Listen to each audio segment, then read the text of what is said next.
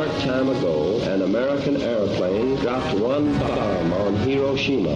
Ich bin ein Berliner. Mr. Gorbachev, tear down this wall.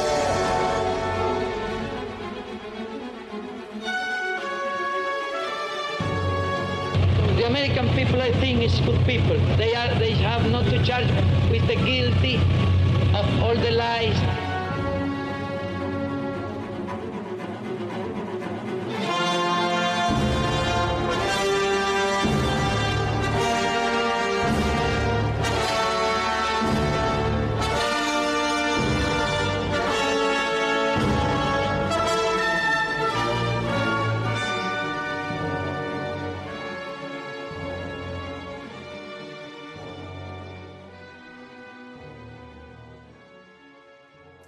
Welcome, ladies and gentlemen, to episode 6 of the Cold War podcast. My name is Cameron Riley, and with me, as always, my buddy, my partner, the Deep Roy of podcasting, Ray Harris Jr.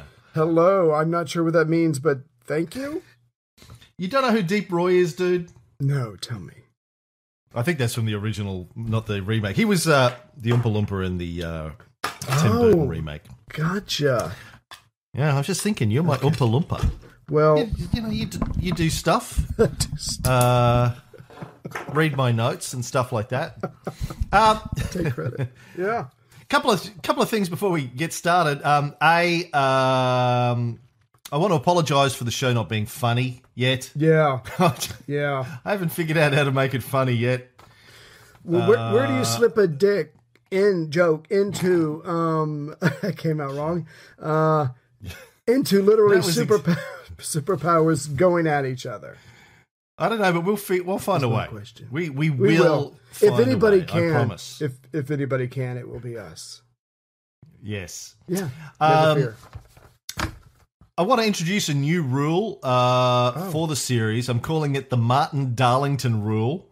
All right. This is for Martin Darlington. I obviously need to mansplain everything that I say. Martin sent us an email, or sent me an email. Several. Saying that when I say stuff like, well, everybody knows that, it's usually a sign that no one knows anything and I'm just making it up or something like that. No. I think on a previous episode I said everyone knows that World War One was started with as a fraud. What I meant was that the bombing of the Lusitania, for people who don't know, one of the things that got the US into World War One was there was a passenger liner that was sailing from the US to England called the Lusitania. It was bombed by German submarine. And both the UK and the USA said, oh, it was a purely innocent passenger liner and how dare they? And it was used to build up public consent because, of course, the US was supposedly... right. Well, the US was isolationist. It wasn't going to get involved in the war. There had to be reasons for them to stir the public into a frenzy. This was one of those. It was another 2 years before the US got into the war, but the Lusitania is still thought of. But anyway, Germany had said, well, it wasn't just a passenger liner. It had munitions. It had armaments on it. You were sending them to the Brits, and so we had to take it out, man, because we don't want them getting more. We are bullets. fighting the Brits, exactly. And both the US and the UK said that's a lie. There were no bullets on the Lusitania, and they kept up that argument until I think it was the late 90s when some scuba divers found the Lusitania, and it was loaded with fucking bullets and armaments. So that's what I meant when I said it was a fraudulent episode. Martin Darlington took me to task, and I had to mansplain that for him. So that's the Martin Darlington rule. Right. Or if I ever say, as everybody knows, Ray, you have to go, press your buzzer I bought you that's on your desk now, and just say, Martin Darlington, Martin Darlington. His heart was in the right place, even though he was wrong. And his emails were very poetic. So well, he's a Brit. He can't help it. I also want to shout out to... I love it when people send us long emails. Serious emails challenging us on stuff. Don't seriously, No, it's fine. I like that. I like it. It means people are listening and they're holding us to account, and that's great. Yeah. Bob Sullivan sent us a good email, big email to me saying that it was bullshit that the US had any other interests in supporting the UK during World War II other than just out of the goodness of their hearts. And I said, all right, well, listen, we'll get to that in the show later on. And then he sent me an email about a week and a half later going, shit, man, I just read a book and you're right. There's all sorts of economic interests involved. And I like that. Okay, so people, but here's my thing, people. If you don't like something I say on the show and it rubs you up the wrong way, before you write the 10-page email that I have to then read and reply to, and then you read a book and then you come back and apologize for writing the 10-page email. Read a book first. Yes. Go, well, Cameron said that. That's not what I learned at school. That's not Wikipedia. That's not what the propaganda system has taught me in my whole life. Right. Rather than just write Cameron email saying you don't know what you're talking about, go read a couple of books first, then come back. And if you have alternate facts and you can prove that I'm wrong, do it. By all means. Well, but listen, I don't say this shit on the show unless I can back it up pretty much. Well, 99.9% of the time. Sometimes when I say more Australians and New Zealanders died in Gallipoli than everyone else, okay, I was wrong on that because I was shooting from the hip. Right. But you fessed up. As I always do. I always fess up. Well, I would like to say, to defend those people, it is much more emotionally satisfying to get on the computer, fuck you, Cam, and hit send and then go read a book, because I have done it myself. So I totally get that. I totally. Yeah, too. You have said fuck you, Cam. And, very, very satisfying. But seriously, between what you just said and how we ended the show last time, there was something I wanted to just jump into, if we can just talk about it for a second. Because again, this whole good and evil thing is, we want to throw that right out the window. When America's like, okay, so we're in this war. When we get out of this war, we want to be in a really good economic position. We want to have markets opened up because we're going to need those markets. We're going to go into a recession. We're going to get into all this later. But I just want to make it clear to everybody, and this isn't just the American in me defending my country. When America makes that kind of policy, that is just completely normal politics. When America's in World War II, they're like, okay, we're in this. We can't get out of it, so let's get it over with as soon as we can. Having said that, you have to think about the day after tomorrow. You have to plan for that stuff. And America already knew that they were producing more stuff than their... Yeah, you're getting into the show, man. Like, fuck, shit. Put a break on it. All right. I'm just saying, that's the way the world works. That's the way it works. It's not evil. You'll have your chance. We will get to the economics of it. Hold my breath until then. Take a deep breath. That's it. Take another toke. Drink some limoncello, whatever it is. That homemade limoncello. Calm the fuck down, nigga. Okay, so a couple of shout-outs I want to say. Shout-out to Greg Johnson and his wife, May. Greg came along to Sunday Assembly. Said, big fan of the shows, long-term listener. Hi, Greg. Also, another friend of mine from Sunday Assembly, Catherine Harris, has started listening to the show. She's got to drive from Brisbane to Adelaide, and she said, what should I do? And I said, listen to the show. That's right. So she's going to listen to some shows. So hi, Catherine. She's lovely. Hello. And I also want to thank Joffrey Horta Antonio for our opening music again. He also provided the music for the Alexander series. Awesome. Yes, I think he's from Barcelona, one of the greatest composers of music on the planet today. So thank you, Joffrey. Every time I listen to that music, I'm like, hell, man, that's awesome. Right. Yeah, I listen to it when I read. I listen to it when I read. Very, it's just awesome stuff. Where porn lit novels. Yeah. Dun, dun, dun, dun, dun, dun, dun. Anyway, now, where were we? Okay, let's get into this. Let's slip into this. We're still doing the build up to Yalta Conference episodes. Yes. We've done our bios, right? Churchill, Stalin, and FDR. Yep. What I want to do is talk about some of the baggage that these three guys had when they met at Yalta in early 1945 to discuss who was going to run the world after World War II. Right. I think to understand how the Cold War started, you really have to understand the pre-existing tensions between these guys. Nearly 30 years of baggage between their nations.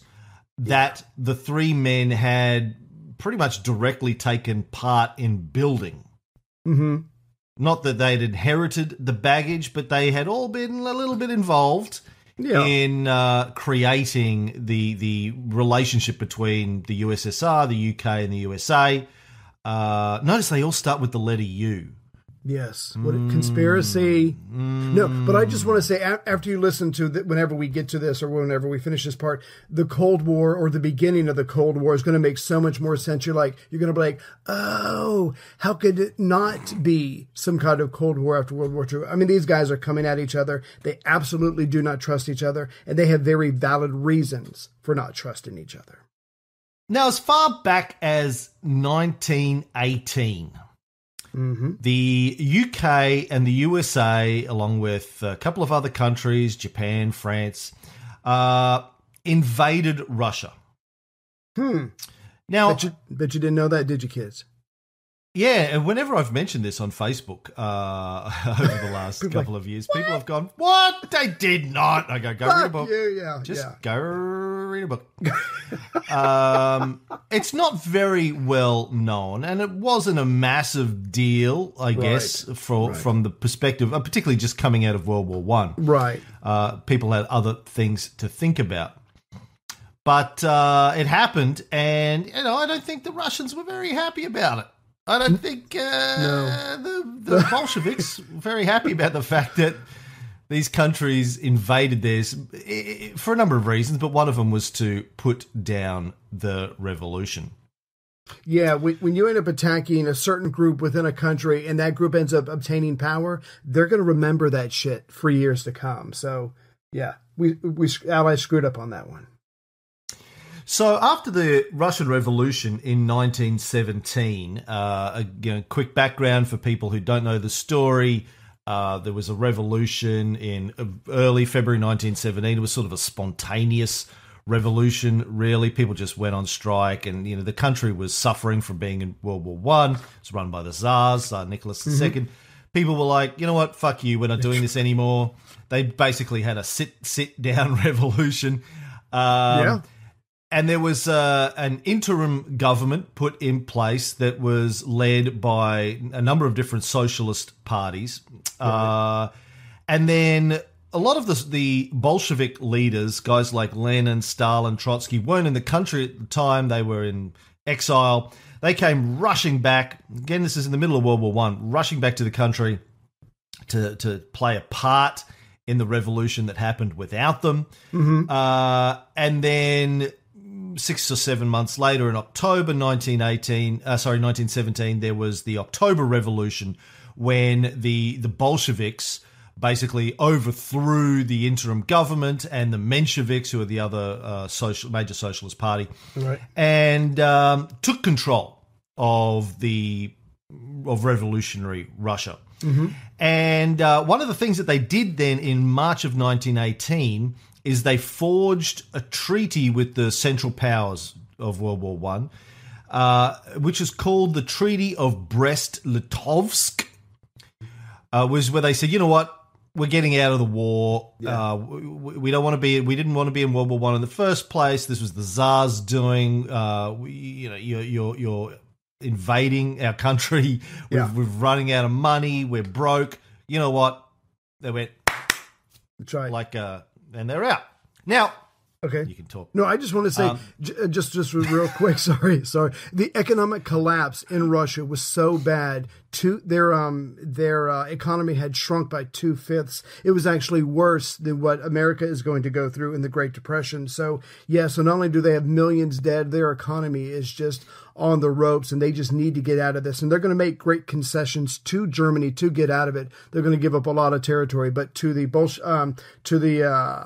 Mensheviks, this is just worth it, and they're going to get out completely, no matter what they have to give up, because they want to focus on finishing off their revolution that they've been fighting for years for at least 20 years.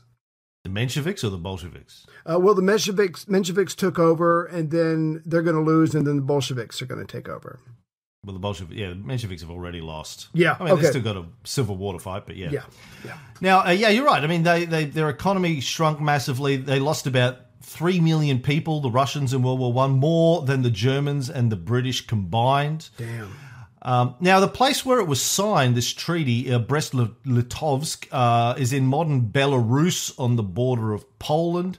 Cool. And here's something you may not know, Ray. Litovsk in Polish means great. So the city was literally called Great Boobs. And it gets pretty hot in Brest-Litovsk. Around about 37 Celsius or 98 Fahrenheit in the middle of summer. So if you're there in the middle of summer, you see a pretty girl with a great rack walk past and you yell out, "Hot boobs!" It's actually okay. It's factually correct. That's right. Because hot great boobs. That's right. Because you're welcome, young men, by the way. And none of that is true. Don't do that. Don't go to Brest in Belarus and walk down the street and say, "Hot great boobs." Please. Probably not. Or okay. if you do, leave us out of it. Yeah. Please. Don't blame us.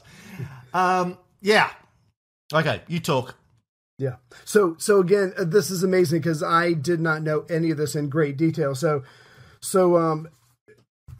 the British and the French, they're begging Wilson to, look, you got to help us send people into Russia because the things aren't going the way that we want them to. So Russia is folding in on itself. It looks like the communists are going to win. They're going to pull out, and we need the war to keep going. And America, Wilson's sitting there going, no, this is really not a good idea. We've already committed to the war. Russia's huge. There's no way we could possibly contribute anything that would make a difference. But then, even though his military advisors agree with him, it turns out that the United States has almost $1 billion worth of equipment in Russia because they've been giving supplies, guns, trains. They've been laying down tracks ever since 1914. So Wilson's like, someone tells him if the communists win, they're going to nationalize all that stuff and you're not going to get any of it back. So again, as we've said 1 billion times before, money makes the world go around. So Wilson's like, okay, so I'm in. So in July of 1918, he is going to send about 5,000 men who were supposed to go to Britain to Archangel in northwestern Russia. And so the plan is they're going to land in Archangel, be under British control because the British and the French are already there fighting the Bolsheviks. They're going to march down. This is like 600 miles north of Moscow. So they are going to march down, attack the Bolsheviks, push them away from the area so they can start to begin landing more troops and more supplies there and really take the fight to the Bolsheviks. So the problem is the Americans get there, they're under British control. They actually do well for about 6 weeks. They're all young, they're all fresh, they haven't been fighting, so they're able to push the Bolsheviks, who have been fighting for quite some time. They're able to push them south for about 6 weeks. But then winter comes. It comes a lot earlier than what everybody thought it was going to. It also is a very severe winter. So the Americans are pretty much just determined to survive the winter. Their fighting is over. They are just not used to these kind of conditions.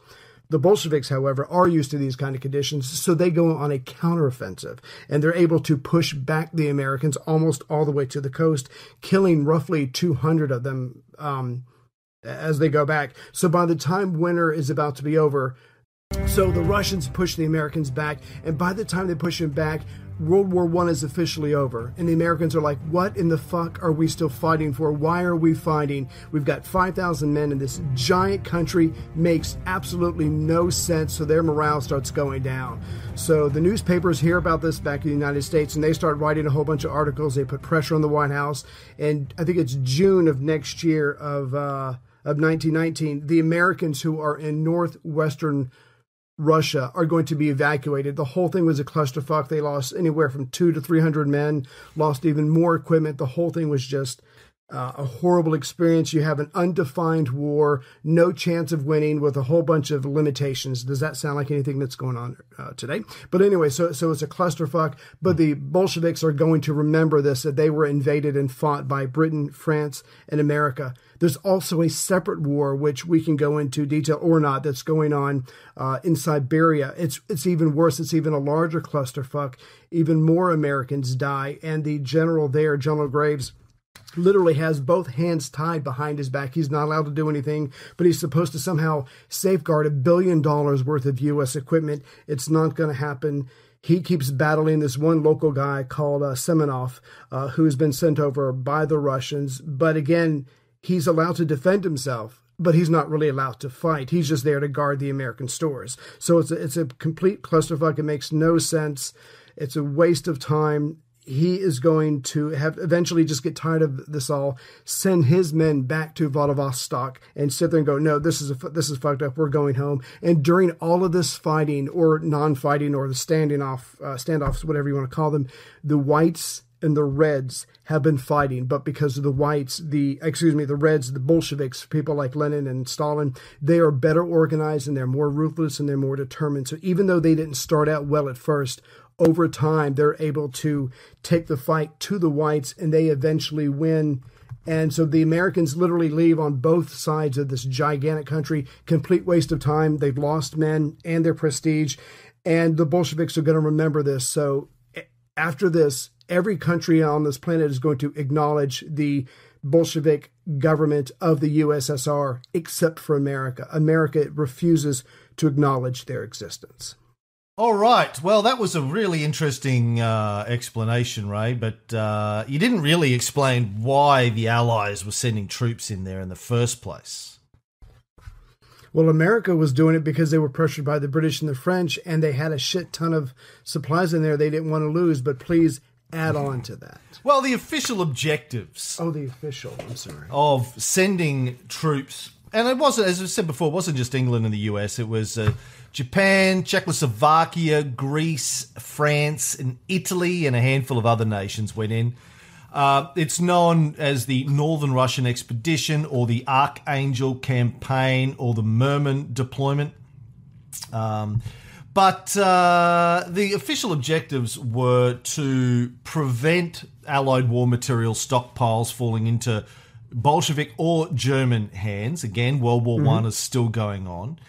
Or they also wanted to mount an offensive to rescue the Czech Legion. There was this large legion from Czechoslovakia that was stranded on the Trans-Siberian Railroad when this treaty was signed, and they wanted to go and save them, give them some backup so they could get out of the country.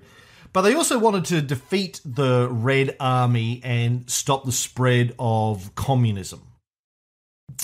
And by the way, do you know why it's called the Red Army? Do you know why communists are called Reds? Because Purple Rain had not been invented yet.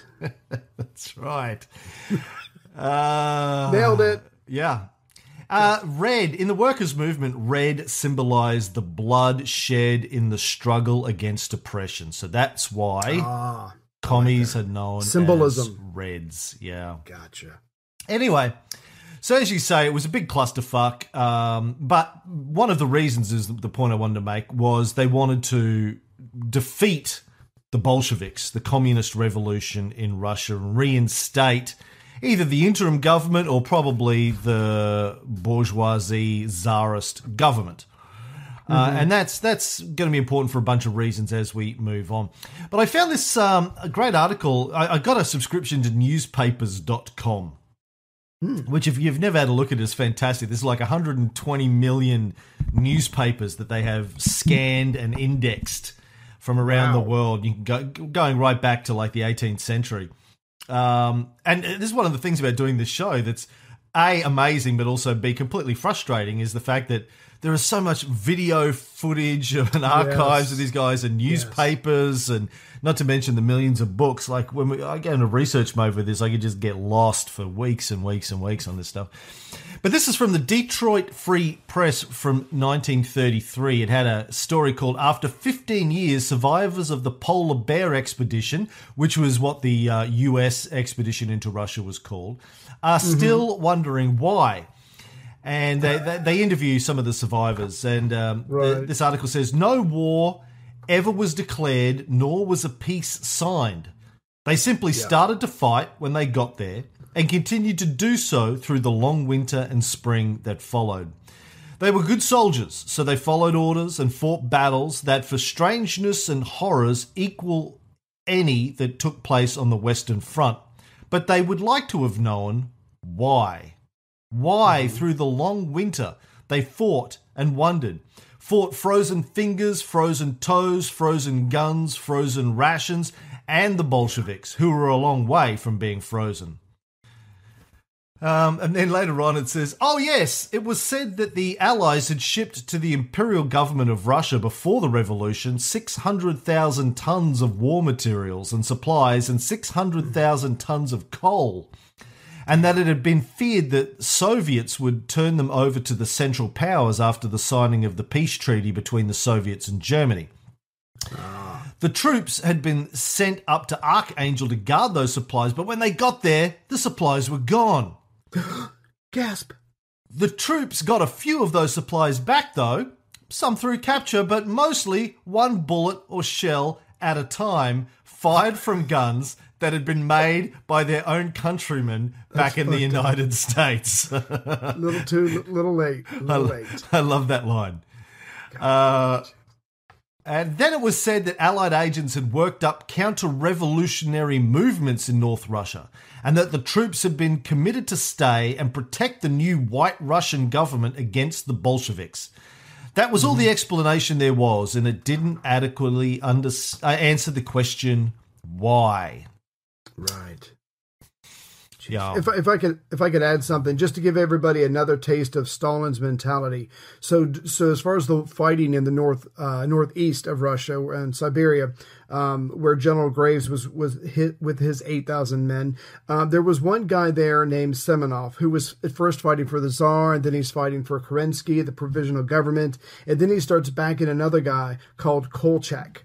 So he sets up his regime, and remember, it's just a complete clusterfuck of a civil war. So at some point, the Czech legions that you were talking about, they get their hands on Kolchak, and the Bolsheviks have got them surrounded, and they say, okay, we've been asking you, do you want to leave? And you keep saying yes, but we're asking you for your weapons, and you won't give them to us. How about this? You give us Kolchak. And this is under orders of Stalin. You give us Kolchak, and we'll let you go, because he's trying to set up his own government, trying to do what the Bolsheviks are doing. So the Czechs are very happy with this, so they give him away. And of course, obviously, he disappears. It's one more person that Stalin doesn't have to worry about, Stalin and Lenin. But the guy Semenov, who had been using everybody, he was getting money from the Japanese, from the British, from the Russians. He was getting money from everybody. He was fighting everybody. He had his own little kingdom set up right up just above Mongolia. And after this all fades away, after this is all settled, he has to hide because the Bolsheviks are looking for him. He hides until 1946 when Stalin's men finally find him. And they had been looking for him all this time through World War II. Through the period between World War I, World War II, and they finally catch him in 1946. And they kill him. But just to show you, Stalin had men looking for him ever since 1919 because he had betrayed the Bolsheviks. So you don't mess around with Stalin. He will find you and he will kill you.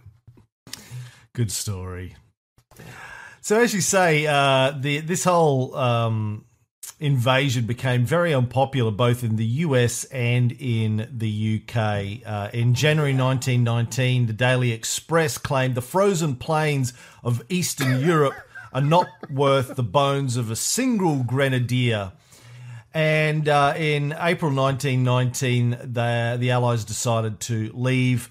Several years after the American troops were withdrawn, the new president, Warren G. Harding, called the expedition a mistake and blamed the Wilson tradition. In that long tradition of incoming presidents blaming wars that they find themselves in on the previous administrations. Yep. Nothing new about that. But the point of covering all of this, what has this got to do with the Cold War? Well, during this period, Winston Churchill was the Minister of Munitions from 1917, and then in 1919 became Secretary of State for War and Air. Stalin, as you've mentioned, was part of the Politburo during this time. He was part of the inner circle of the Bolshevik leadership. And Roosevelt, not directly involved as such, but he was Assistant Secretary of the Navy under President Wilson during this time. So not directly involved probably, although he probably did have something to do with sending troops over there and protection of some sort by the Navy. But all three of these guys, when they meet in Yalta, however many years later, 30-odd years later, they've got all of so their relationship goes back between the three of them, not to mention their countries, and this distrust. Because one of the things that drives Stalin during the Cold War, before and during the Cold War, is this very real fear that he has that comes out of Marxism and certainly was adopted by Lenin and inherited by Stalin, that this fear that the capitalist powers would try and crush the socialist/communist revolution. He always believed that, and he believed it to insane paranoid levels, which was partly used as a justification and a rationalization excuse for his great purges. But this idea that the capitalists were going to come and try and overthrow the revolution. But there was good reasons for believing that, as we'll cover when we get to a later section.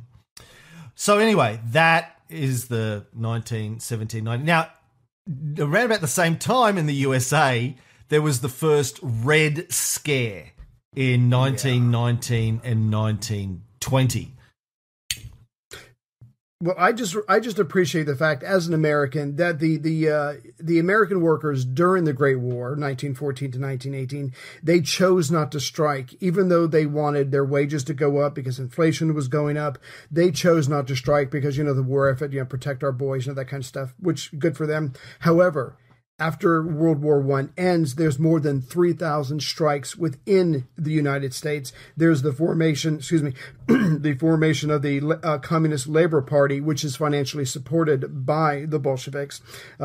President Wilson's Attorney General, Mitchell Palmer, and we'd really like to thank him because he's the one who's going to help start the FBI under J. Edgar Hoover. And they're going to go after these communists. They're going to raid any places that they meet. They're going to deport Russian citizens. They're going to ignore the laws of the land. And they are just going to hound these people. So again, there is a communist element in the United States. It is being organized and financially supported by Moscow, if you will. And the Americans know this, and the government, anyway, is just pissed that this is going on because this should not be happening in America. The last thing we are is communists, and they take it personally. So again, from Wilson all the way to FDR, none of the American presidents are going to acknowledge the existence of the Bolshevik government in the USSR. Everybody else does, and we'll trade with them because America is all about money, but we will not officially acknowledge their existence. I don't even think there was much trade between the revolution and 33, was there? I think that's one of the reasons. It increased over time, but it was certainly slow and haphazard at first, and it was obviously totally nothing to do with the government. It was just private business. But again, the government is like, I don't see you, I don't hear you, I don't smell you, you do not exist, which is kind of like what we do with Cuba, but the rest of the world had acknowledged Moscow, so it was kind of silly that we did not. I know there was a little bit of black market stuff. I remember reading Armand Hammer's memoirs, 25 years ago. He talked about how he took a ship full of medical supplies. He was taking medical supplies over to Russia just after the revolution and then emptying his ship. And they said, well, we don't have any money. And he said, well, what do you have? And they go, well, we've got these Fabergé eggs and paintings from the Kremlin. Yeah, all right, I'll take those. He'd go back. He'd go back to the US with ships full of priceless artworks. Yeah. And did that like a bunch of times. That's made his second million, I think, doing that in 1919. Anyway, I want to provide a bit more background. Obviously, Ray just gave you the Cliff Notes version of the Red Scare. Now, let me actually flesh it out. Because this whole thing about Red Scares and the Red Terror is really, really fascinating and important to understand again about the relationship between the USA in particular and the USSR.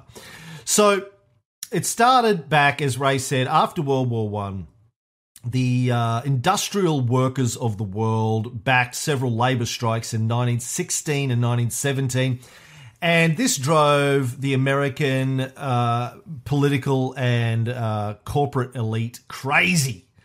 The press portrayed these strikes as radical threats to American society inspired by left-wing foreign agent provocateurs. One political scientist called it a nationwide, he's talking about the press's response here, a nationwide anti-radical hysteria provoked by a mounting fear and anxiety that a Bolshevik revolution in America was imminent.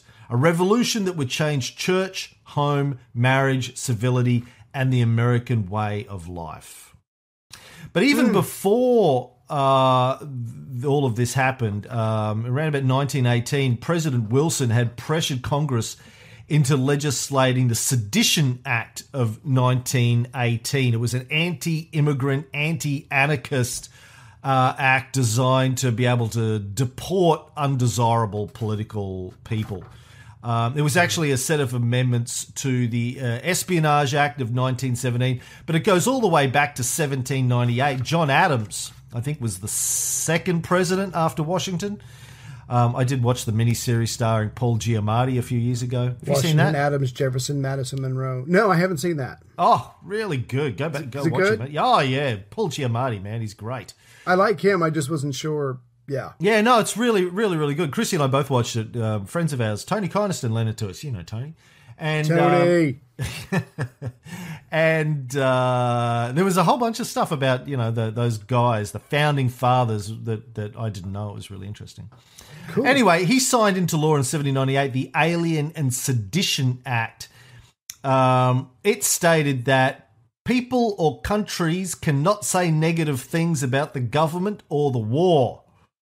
And so this Espionage and the Sedition Act built on top of that. It forbade the use of disloyal, profane, scurrilous, or abusive language about the United States government, its flag, or its armed forces, or that caused others to view the American government or its institution with contempt.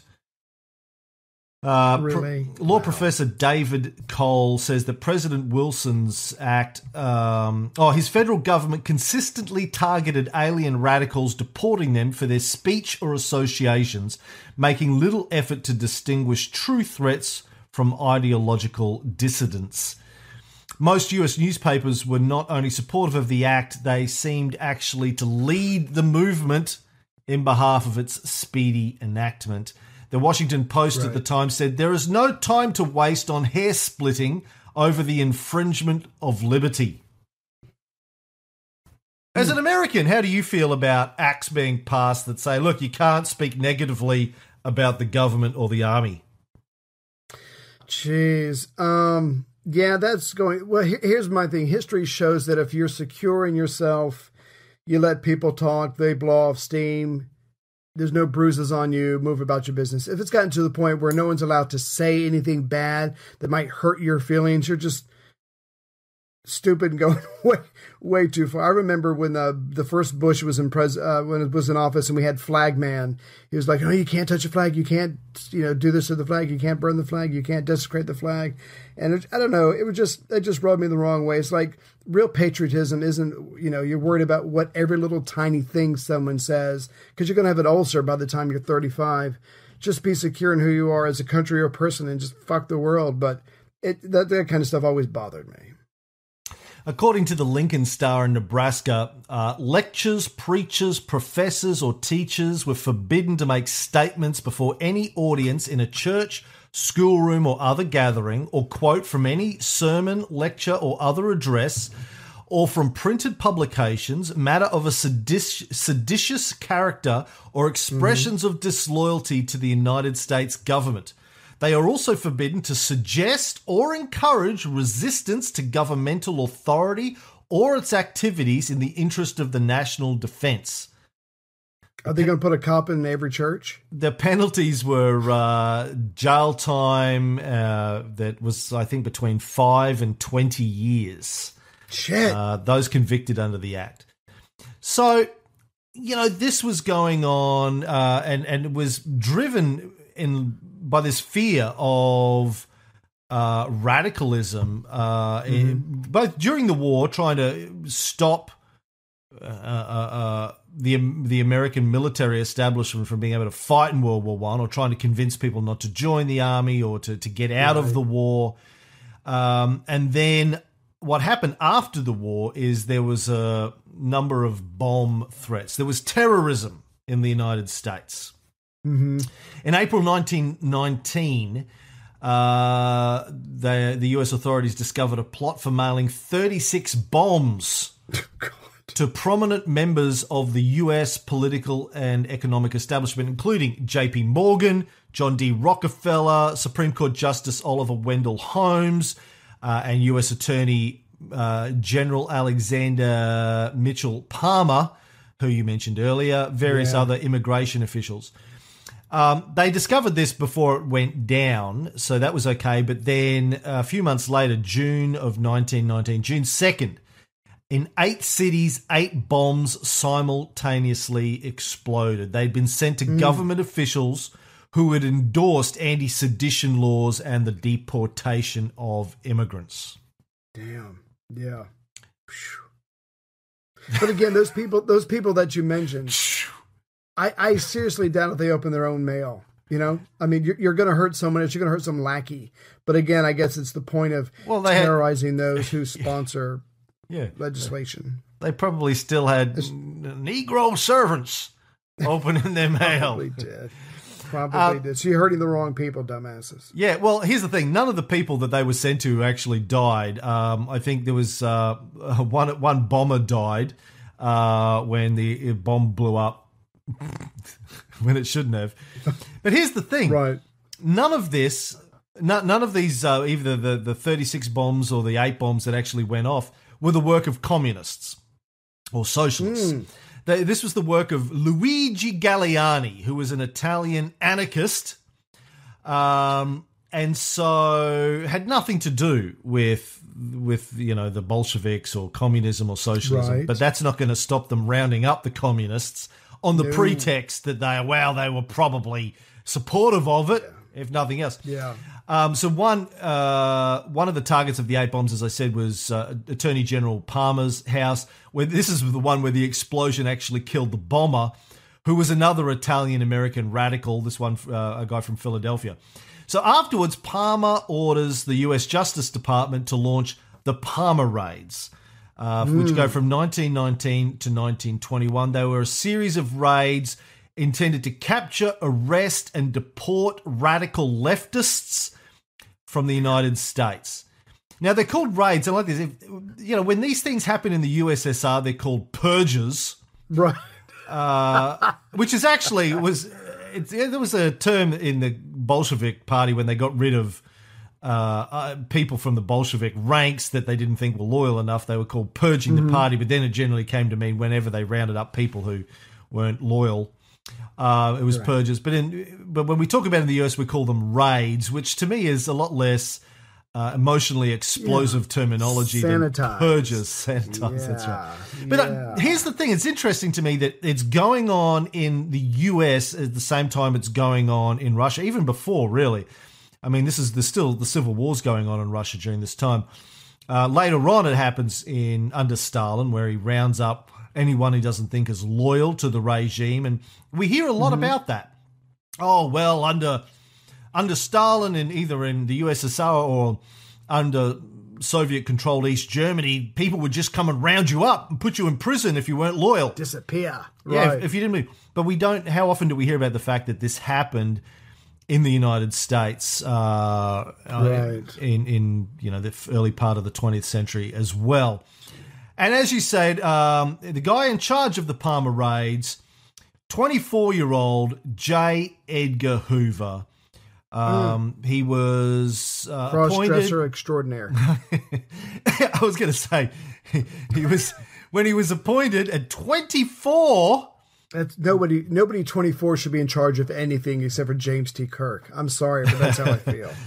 In 1919, to head a new division of the Justice Department's Bureau of Investigation. It was known as the new division was called the General Intelligence Division, the GID. It was also known as the Radical Division because it was radical, man. And I was going to say, he accepted it wearing a nice new skirt and a pair of high heels. And then on November the 7th, 1919 at 9 p.m., the date was chosen because it was the second anniversary of the Bolshevik Revolution. Agents of the GID, the General Intelligence Division, together with local police, executed a series of extremely violent raids in 12 cities against mostly the Union of Russian Workers. Now, the URW was an anarchist political association of Russian immigrants living in the United States. And again, Russians had nothing to do with the bombings. With the bombings, right.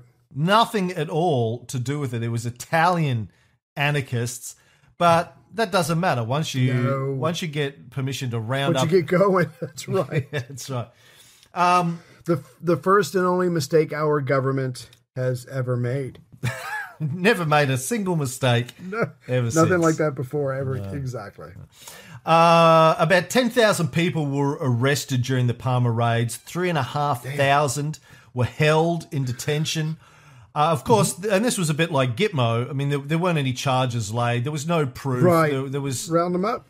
Yeah, just round them up, throw them in jail, and rough them up a little bit. Only about 500 of these 10,000 that were arrested were eventually deported. A report in a New York newspaper at the time recounted the scene of these raids in November 1919. A witness of the event said that he saw one of the Russians trying to rush out of the building, his face and clothing covered with blood.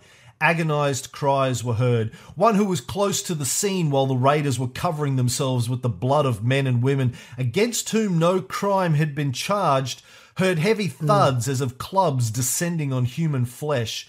All who attempted to escape were driven back into the building, and none but officers were permitted to enter. 2 reporters who attempted to gather the facts of the assault were threatened with arrest if they did not leave at once. One policeman on the stoop of the building shouted to the crowd that had collected outside, "If there's a soldier among you, get after them." They were beaten not only with clubs but with blackjacks. No one had 21, so they all had to keep going back to the deal. No, what a blackjack. It's like something... It's a flat... It's the flat leather thing with a piece of wood or metal on the inside. On the end of it, it narrows down almost like a tear.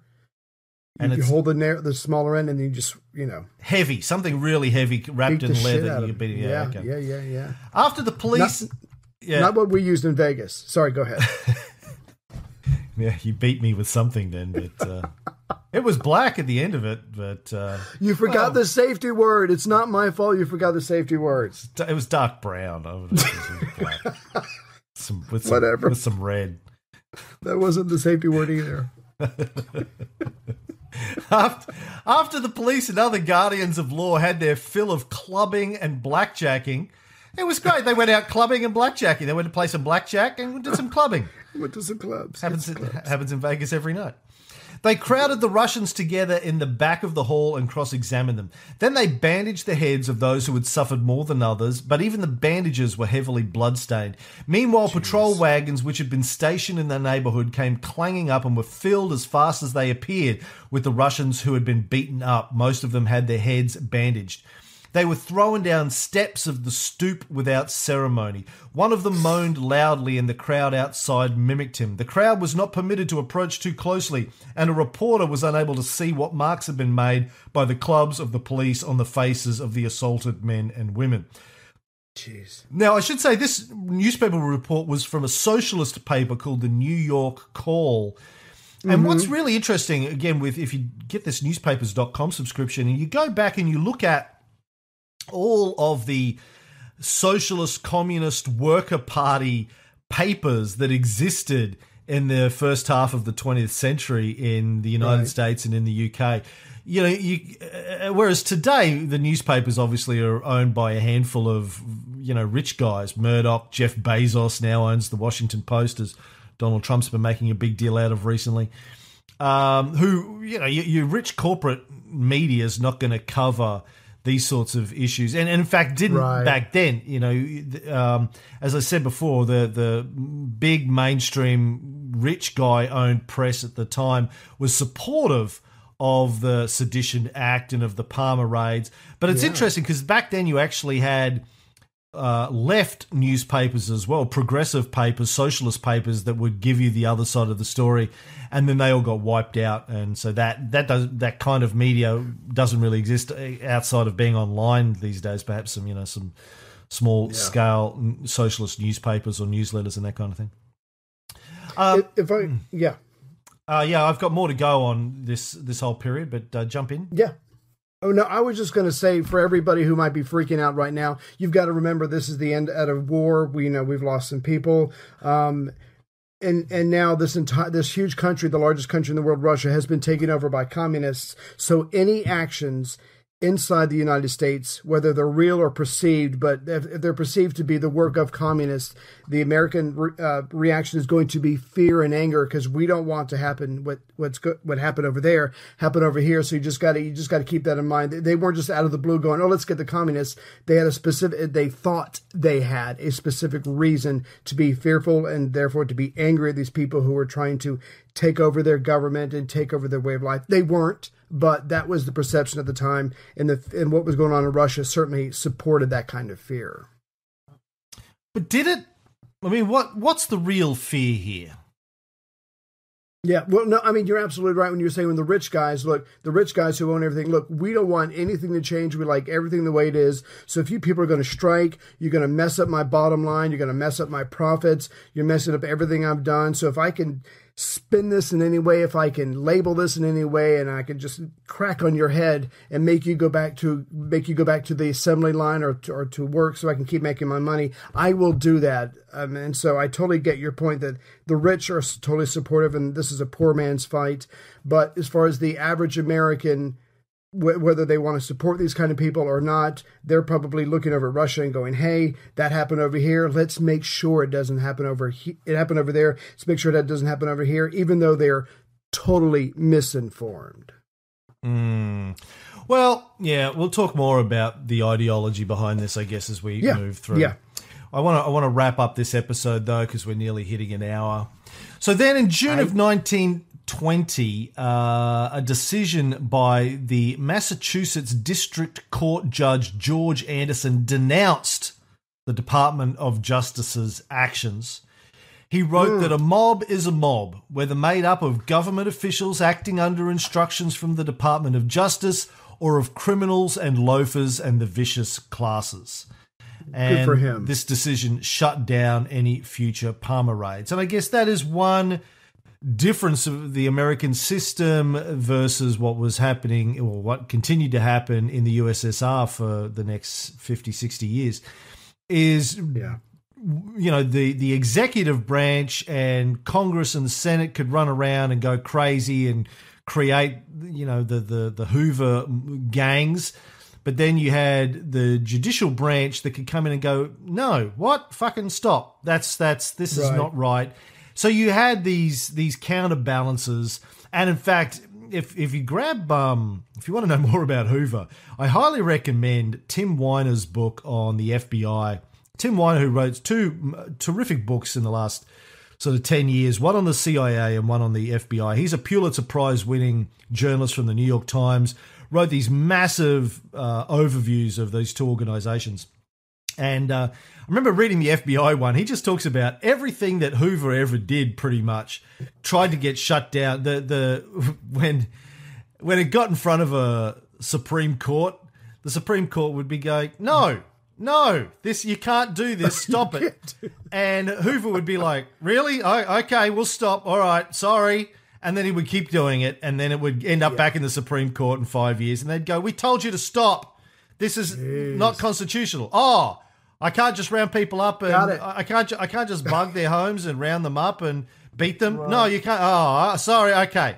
And then he would keep doing it, like, constantly. That was Hoover's entire career, and got away with it for like 60 years. Anyway. That's insane. Recommend. We'll get to more of him as the series progresses. So he shut that down. But then on September 1st, 1920, Wall Street was bombed. It was Osama bin Laden. No, wait, that was later. Different slightly. 38 people died. 141 were injured. Now, they suspected anarchists and communists, but they never found out who was responsible, which is interesting. Pretty good planning. Well, yeah. I mean, some people have wondered, a bit like people wonder about things like 9/11. Was it a false flag operation? Was it Hoover's men that bombed it? Right. in order to create more fear and terror. This is a couple of months after the Palmer raids got shut down. Another thing happened. We don't know. There's no evidence to really support either theory. But the Sedition Act itself was repealed also in 1920. However, it was replaced 20 years later by the Alien Registration Act, aka the Smith Act of 1940, which included criminal penalties for advocating the overthrow of the US government. It was signed into law by FDR. Somebody knocking at your door there? Someone want to come in? Someone upstairs is wrestling or something. I don't know. A gator? Hopefully they're okay. Wrestling a gator? Exactly. A gator? Exactly. I thought it was Heather making Here's a booty black call. bears. Yeah. No. That hurts. I was going to say, if you need 8 seconds to go and... Whoa, what am I going to do with the other 4 seconds? No, I'm good. I'm good. Signed into law by FDR in 1940, criminal penalties for advocating the overthrow of the US government. And remember, the US wasn't at war in 1940, so this was a peacetime act. Right. Now, the amazing thing to me, I mean, among many amazing things, is the US itself was the result of an armed revolution overthrowing a government. Yeah, exactly. I've been meaning to bring that up. So the USSR gets started when they fight and they win. The United States gets started when we fight with France's help and we kick the shit out, or not, we didn't really kick shit out of the British. We fought them enough so they would just leave us alone so we could start our own government. This country, this nation, this government was formed in the fires of warfare, just like the USSR. But again, like you said before, it's good. When we do it, it's noble. Hell, is probably the will of God. But when other people do it, it's not the same. But even more than that, like Americans celebrate the fact that they hot dogs and cookout. I'm sorry, go ahead. Yeah, you celebrate it. It's a national religion. The fact that you overthrew the British and established your own government, that you had this revolution, a great and glorious bloody revolution. You idolize and worship guys like Washington and Adams and, you know, the rest of the founding fathers that were responsible for this bloody, war. And yet, then you turn around a couple of hundred years later and go, well, you can't advocate the overthrow of the government. That would be wrong. You can't. Right. You can't. It's a one-off. Yeah, it's a one-off. We can do it, but no. But see, that's just my thing. I mean, again, we've said this before. If you could take someone who lived right in the middle of the Cold War and show them a Facebook post today, when George W. Bush was in the White House, I cussed his ass out every day. And I would talk to people, and I wasn't a crazy person walking around with strangers, but I would rip into him and find people like-minded and rip into him. And that's completely okay. We even made it funny and amusing or whatever. But yeah, back then you couldn't say a darn word. I mean, it's just ridiculous, and it just shows the insecurity of whoever's in charge at the time or for whatever reason. But again, you just got to be able. You've got to let people talk. You've got to let people express themselves, or it is a dictatorship. I don't think it was that easy during Bush's regime. No, it was. No, there was a lot of this whole support the troops thing. Bill Maher. Was brilliant. Bill Maher. Lost his TV show for speaking out about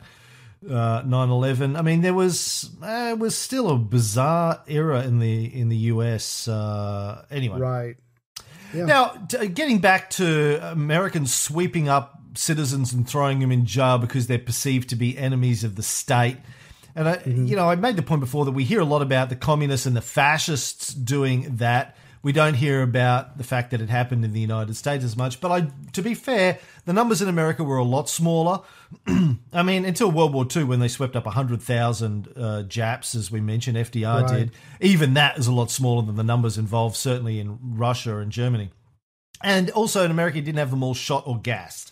So I'm not trying to say that these are equal at all, but the principle is there. And it's interesting that even in a democracy, there are times when our leaders want to suppress certain kinds of talk, certain kinds of conversation, even though suspend rights. We talk about civil rights and freedom of speech. It's all about, we're all about freedom of speech. We think freedom of speech is great. It's all about freedom of speech. We criticize other countries if they don't have freedom of speech. But then whenever we don't want freedom of speech, we go, well, no, sorry. We're making an exception right now. No, other countries can't make an exception. Particularly if they're under a military threat or economic threat. But we can suspend it whenever we want. And even in Australia, at the moment, we have a law that says if you go to visit one of the concentration camps that we're running in Papua New Guinea or the island of Nauru, I don't know if you guys know this, but Australia runs a number of concentration camps. It's where we throw asylum seekers. People that try and come to Australia from war-torn countries on boats, we don't call them concentration camps. We call them... Oh, good. I'm sure it makes a difference to them. Yeah, no, sure. We come up with nicer sounding sanitized names for them. Friendly, flowery holiday places, we call them. Neverland. The media and the government doesn't refer to them as what they are, but they're concentration camps. If you go to one of those because let's say you're a doctor or you're some sort of a legal assistance advocate, you go to these places where if you come back to Australia, you're not allowed to talk about anything that you saw or anything that happened. You can go to jail. Damn. If you talk about what you saw in these concentration camps. So I'm not afraid of saying that Australia's fucked up in this respect as well right now. If I'm in the camp and I say to someone, I knock on the gate, hello, I changed my mind. I don't want to go to Australia. Can I leave, please? Will they let you out? They're happy to send people back to from whence they came. Gotcha. And, the situation with the deal is, well, do I go back to this war-torn country where people want to kill me, or do I stay in this shitty prison where, I've got substandard... My life is on hold. Yeah. And substandard living conditions and food. It's got to be. Everything. Yeah. I mean, it's hell, but it's slightly less bad hell than the one that I just came from and risked my family's life and scraped together all of the fillings out of our teeth to pay for a boat journey. Damn. Had to, sell my 16-year-old daughter to the captain of the ship and whatever. Right. Anyway, I just want to finish this by saying that in 1939, at its zenith, the Communist Party of the USA only had about 50,000 members. So it wasn't huge, right? Ever, but the fear was that it would be huge. Again, and we'll see this in the next episode, lots of economic problems in the United States during from the late 19th century right through until World War II, really. And there was this genuine fear and concern on behalf of the American corporate elite that people would rise up, that millions of people would join the Communist Party or the International Workers or something like that, and that there would be a genuine political revolution that could change the status quo. So it wasn't big, but they were absolutely, and I've got a bunch of quotes to back this up in the next episode. Okay. So again, World War I is over with. America's got its own fear dealing with the perceived threat of communism. And again, that's just to help explain the reasons for tension, a lot of tension between the Bolsheviks, who are now in charge in Russia, and the United States. And it's going to go on until at least 1933. There's no official acknowledgement. So again, like you said, when FDR and Stalin get together for the first time, that had to be an awkward handshake. And of course, FDR's reasons for acknowledging the government are mostly self-centered. Yeah, they're for what? Money and self-centered. To help fight their common enemy. In 1933? Oh, I'm guessing it's for economics because of the Depression. Yeah, they wanted to trade. Let's trade. I mean, he you also got stuff, I got stuff. They both wanted to serve the same strategic interests about limiting Japanese expansionism in Asia as far back as 1933. But, he was hoping that they would be able to help pull the US out of the Great Depression, that they'd be able to, develop more commercial interests with the Soviet Union. Anyway, we'll talk more about that in the next episode. Thank you, buddy. Mm-hmm. Thank you, everybody. Oh, I want to make an announcement. Yes. I also want to read a review and thank our heroes too. I can't go without doing that. Heroes. So you make the announcement and then I'll do that. Okay, so boys and girls, playtime is over. We hope you enjoyed these first couple of episodes, but Daddy gotta get paid. So this will be the last free episode. We certainly hope you sign up and continue with us covering the Cold War. Even though we've been covering a lot of bios and stuff like that, we are now getting into the meat of it, the beginning of it, if you will. So we certainly hope that you seriously consider joining us. We hope you've enjoyed yourself so far. Please come along with us and listen to the story that's going to go on for a long time, as we talk about this amazing story where these massive countries with incredible weapons spend decades just inches away from being at war. So we're going to try and throw in everything but the kitchen sink. So if you are interested and you want to keep up with us, please go to and sign up. Where, Cam? Just to coldwar.com. Yeah. Coldwar.com. There we go. Coldwar.com. Go and just register. The options, I think, are $5, $10, and $20 a month. You can pay monthly. You can pay annually. Yeah, it's gonna be a hoot, and it's a crazy amount of work to try and not screw this up. But we're gonna do our best. Seriously, we're gonna. That's our goal. Yeah. Our goal is to not screw this up. Really, that's about the best we can hope for. Exactly. All right, so I do want to thank some of the new heroes. These are the people that have already signed up. These people have signed up even before we're asking them to, because they are heroes. They are our heroes, and there's a shit ton of them too, man. So I read a bunch last time. Let me read some of the new ones since last time. Let's see here. Martin Gannon, Lorna Crosby, Ryan Markley. Shout out to Ryan. Thomas Moquette, another friend of ours from Vegas. Those two guys were with us in Vegas. Jose Herrero. Chrissy gave me shit over pronouncing his name. Jose. Chrissy's been giving me all sorts of shit. David Aslanian, Matthew Pierce, Thibaut Crochon, Jeremy Hoffman, Rob Clark, Paul Keys, Jim Petranovich, Michael Webb, Melissa Vibe. I don't know. Sorry, Melissa. All of it. Take all of it, Melissa. Daniel Morris, Mike Cowley, Michael Roman, Unbound Digital Marketing. That's actually somebody's name. They changed their name by default. Nicholas Ferrara, Grant Hewitson, Un Thiang Seng, Joseph Wilson, Stacey O'Connell, Luke Houghton, David Rowland, Walter Napier III, Royce Filion, and Simon Hughes. They are DEFCON 1 supporters. And thank you. Then let me get to the DEFCON 2s and 3s. DEFCON 2s, we've got Robert Sullivan, Mike Courtney, Victor Santocci, and Joseph McIver. And DEFCON 3, the awesomest level of support, we want to thank Sean Campbell and Nick Duncan. Yeah. If we ever meet them, they actually get tongue from us. I'm just saying. You've met Tim Henning, and Tim Henning's a DEFCON 3. Did he get tongue? Yes, but the joke was on him. I was sick at the time, so yeah. Tim is coming to spend some time with us in Australia soon, I think, which is great. Oh, nice. Yeah. Nice. Okay. I want to do some read some reviews. Wow, we got a lot of reviews apparently.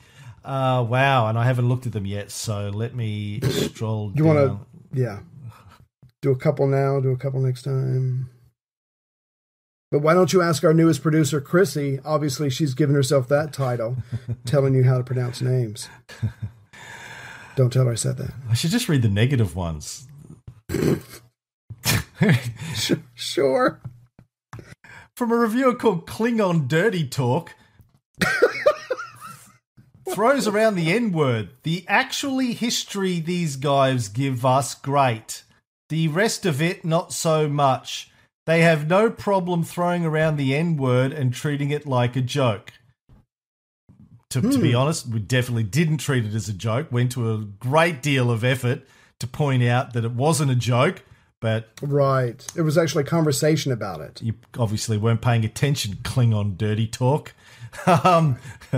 Anyway, let's read one of the better ones. Okay. I'm just going to pick this one at random. Chris Silaf. From the United States. This is literally a podcast, is the title. Ray and Cam strike again with what can only be described as literally a podcast. The feisty Aussie Cam and the mild-mannered Yank Ray join forces to literally describe people, places, and events that helped shape the Cold War.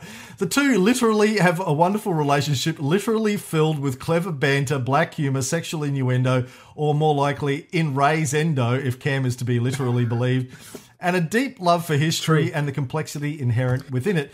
During a long day at work, this podcast can literally make the time easier as I literally listen while I work.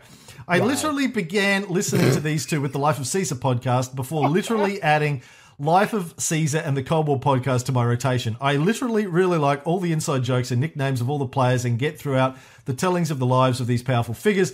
So much of my time spent listening to these two discussing important events is spent laughing that I literally am happier after I listen to each episode. Aww. Cam can literally say some things that get under people's skin, but he's not doing it for its own sake.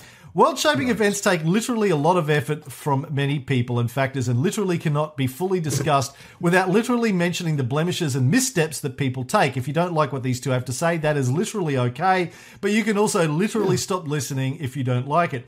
Ray is literally a nice guy. He is incredibly well read on the topics discussed and will literally teach you things that you've never heard or give you a different perspective, while literally using the word literally more often than is literally necessary or appropriate. I literally don't mind that much, as I literally enjoy everything the show has to offer and can literally overlook something like overusing the word literally. Do I? That being said, maybe try to literally use the word literally a little less, Ray. If you're a fan of history, a fan of podcasts, or even just a fan of Friends, this is the podcast for you. I figuratively cannot recommend this program enough and hope that you enjoy these two and their work as much as I do. Keep up the literal good work, fellas, and thanks for all the wonderful hours learning about great figures in the times they lived in. With literally my best regards, Chris Silaf. Wow, I didn't know that you said literally a lot. I knew that you said sorry a lot, and I know I say a lot, but there you go. Well, no, it's just another one. Well, first of all, I want to thank him. Chris, is it, for the email? Yeah. From now on, I wish to be referred to as Yank Ray. Ray. I think that's the way, Ray, that's the way to go. Yeah. So I will literally try not to use that anymore. Mm-hmm. Thank you, Chris. Send us an email to our email address. I think it's email@acoldwar.com for this show. And give us your address, and we will send you a literal thank you gift. To be a literal coffee mug with our logo on it. Oh, my God. And that's all for this episode. Thank you, everybody. Even Klingon dirty talk. Yes, thank you. Your very low command of the English language gave me amusement. The actually history these guys give us, great. The curtain has descended across the continent.